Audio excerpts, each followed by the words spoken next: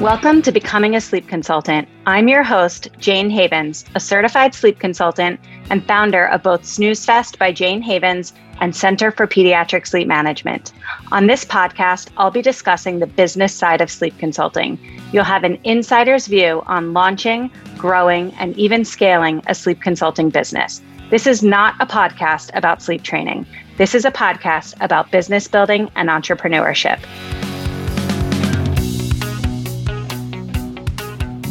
Today's podcast episode is all about a day in the life of a sleep consultant. Right after I finished recording this episode, I realized that I made no mention of supporting families through my 2-week consultation. And that's because I'm actually in between clients right now. I just wrapped up with 4 families and I'm going to be starting with 2 more. But I actually have a couple of days where I'm not supporting anybody. And it actually feels really nice. So this is a completely accurate reflection of what my day looks like. And it happens to not include checking in with clients first thing in the morning or fielding text messages throughout the day.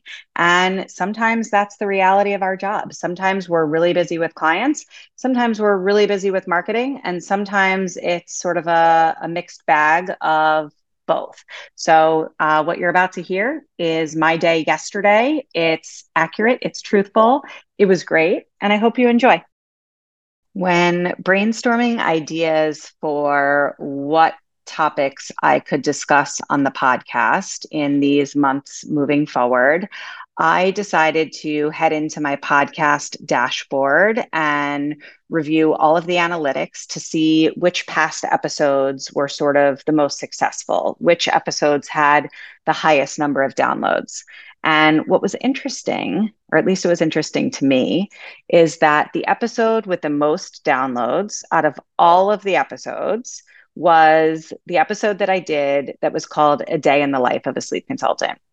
And I thought, well, isn't that interesting? Or maybe it's totally obvious that people who listen to this podcast are interested in becoming a sleep consultant and they want to know, what does it look like, a day in the life?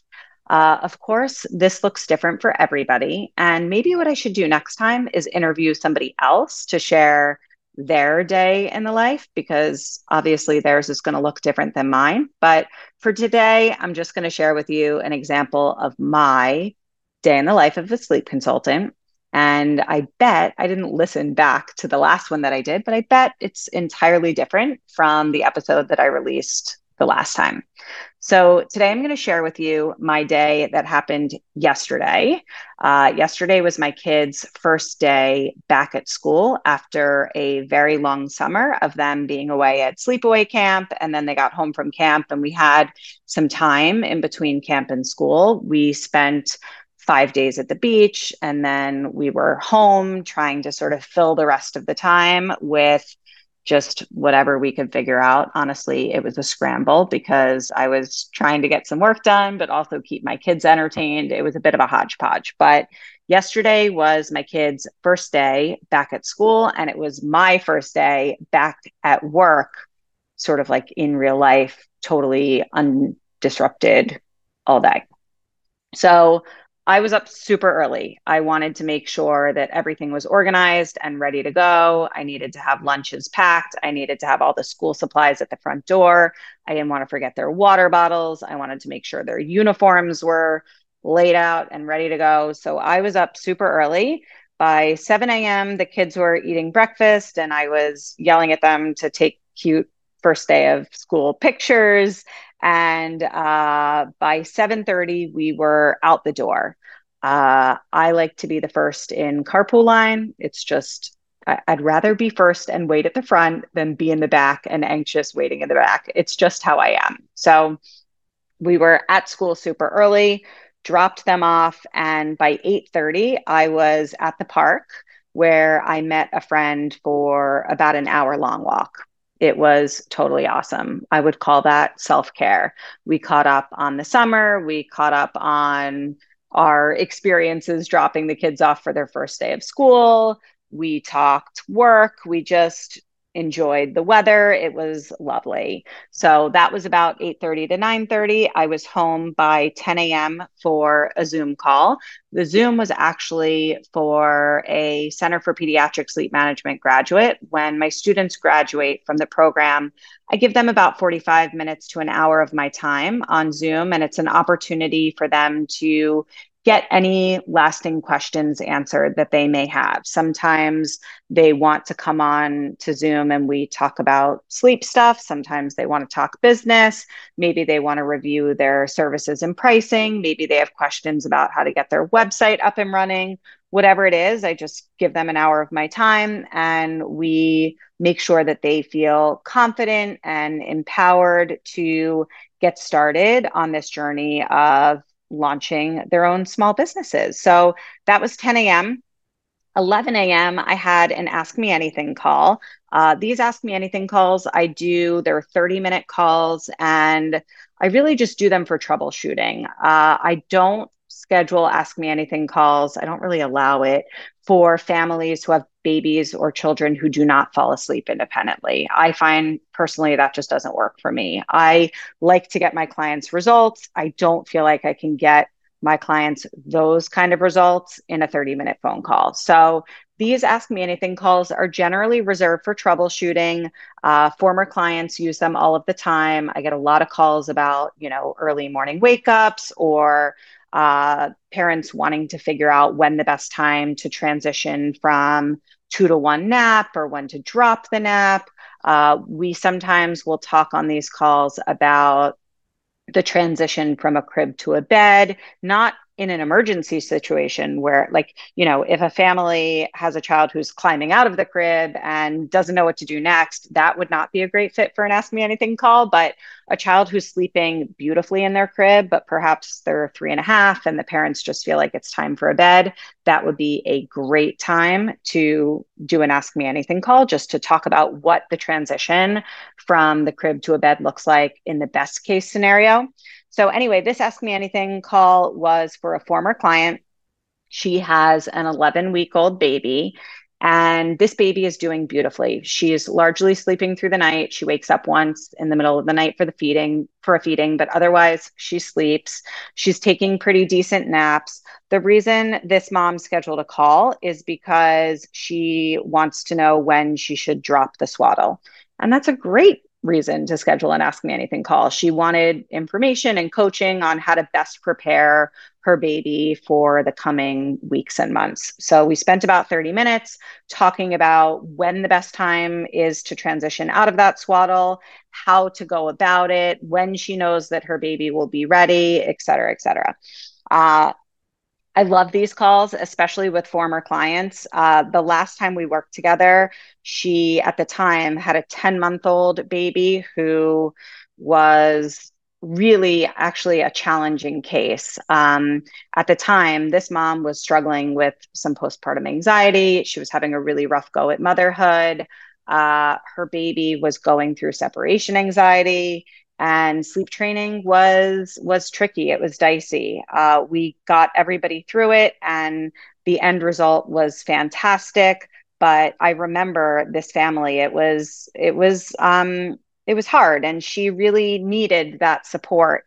And it's just really wonderful to see her the second time around with an 11-week-old and totally thriving. Like, she taught this baby how to fall asleep independently from the very beginning. She laid the foundation for healthy and independent sleep hygiene from day one because she didn't want to land herself in that same position a second time. And I just thought that was beautiful. So that was 11 a.m.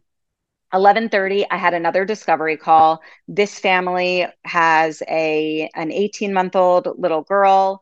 Mom is still nursing to sleep at bedtime and throughout the night. In the middle of the night, sounded like dad is pretty sort of frustrated with this and wants the child to be sleeping independently and through the night.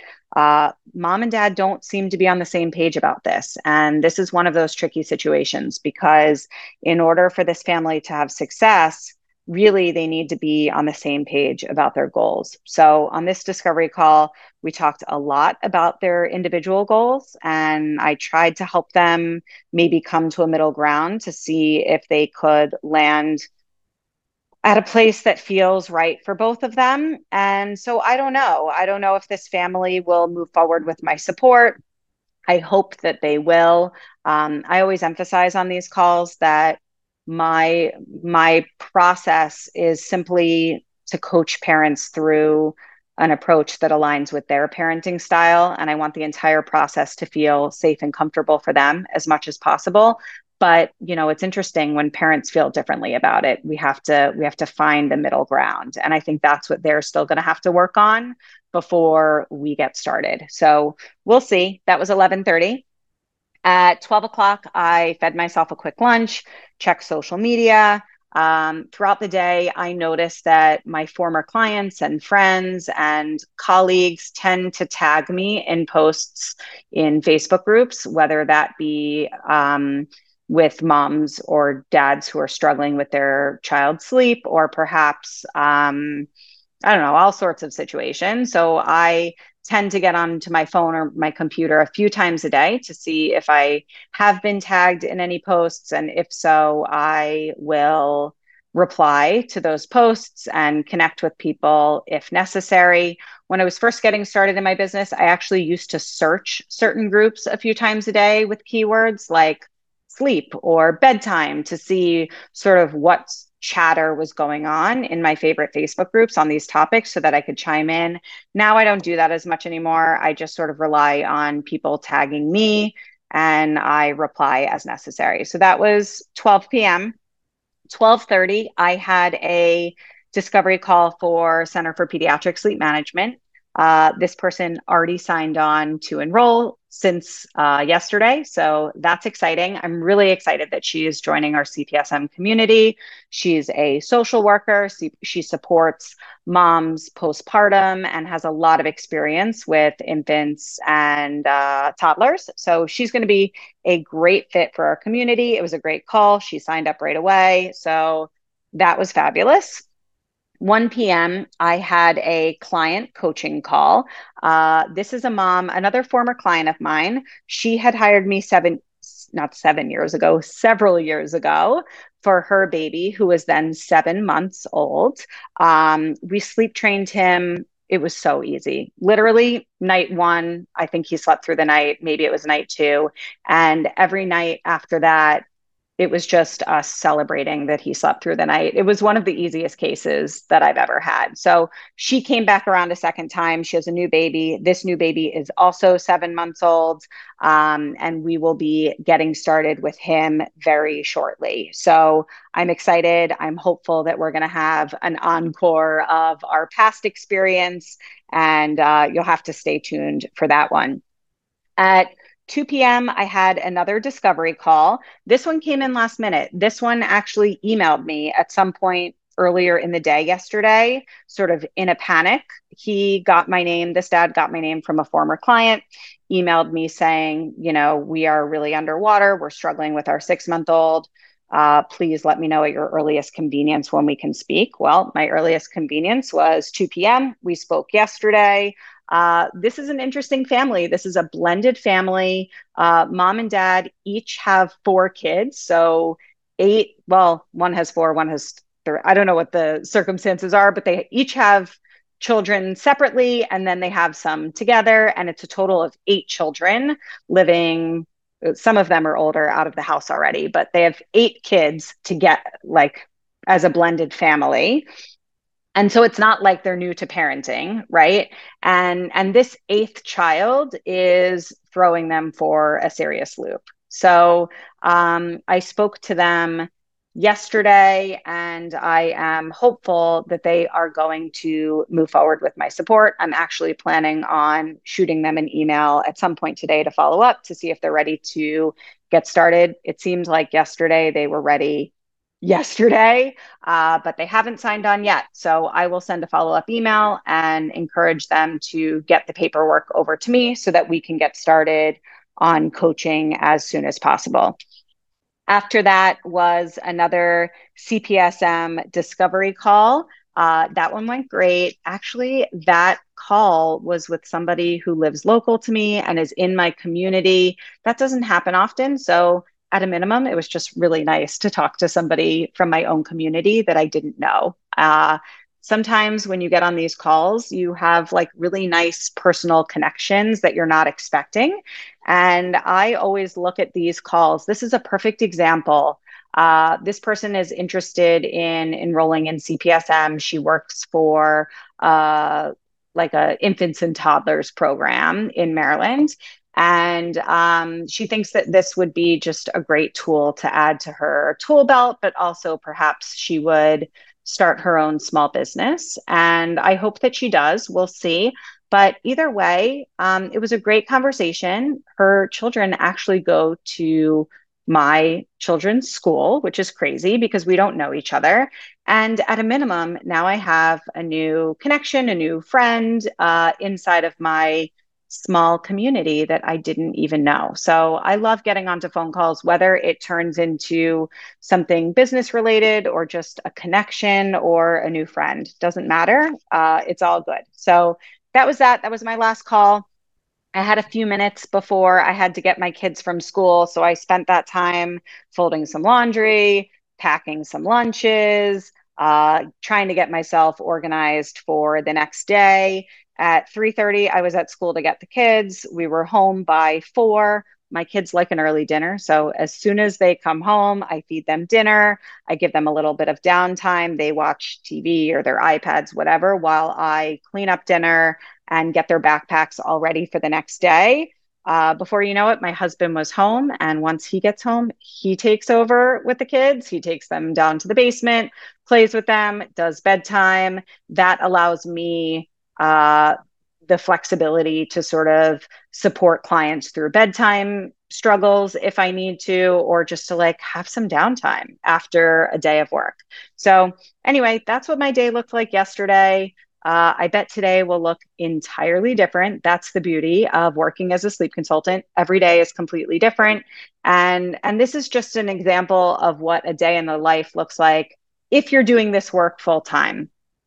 Maybe I will schedule an interview with one of my CPSM grads in the coming weeks who works as a sleep consultant very part-time or in addition to a full-time job so that you can see what a day in the life looks like for somebody who's not sitting at their desk all day working as a sleep consultant. But anyway, this is my day. I hope you enjoyed it. I hope it was helpful.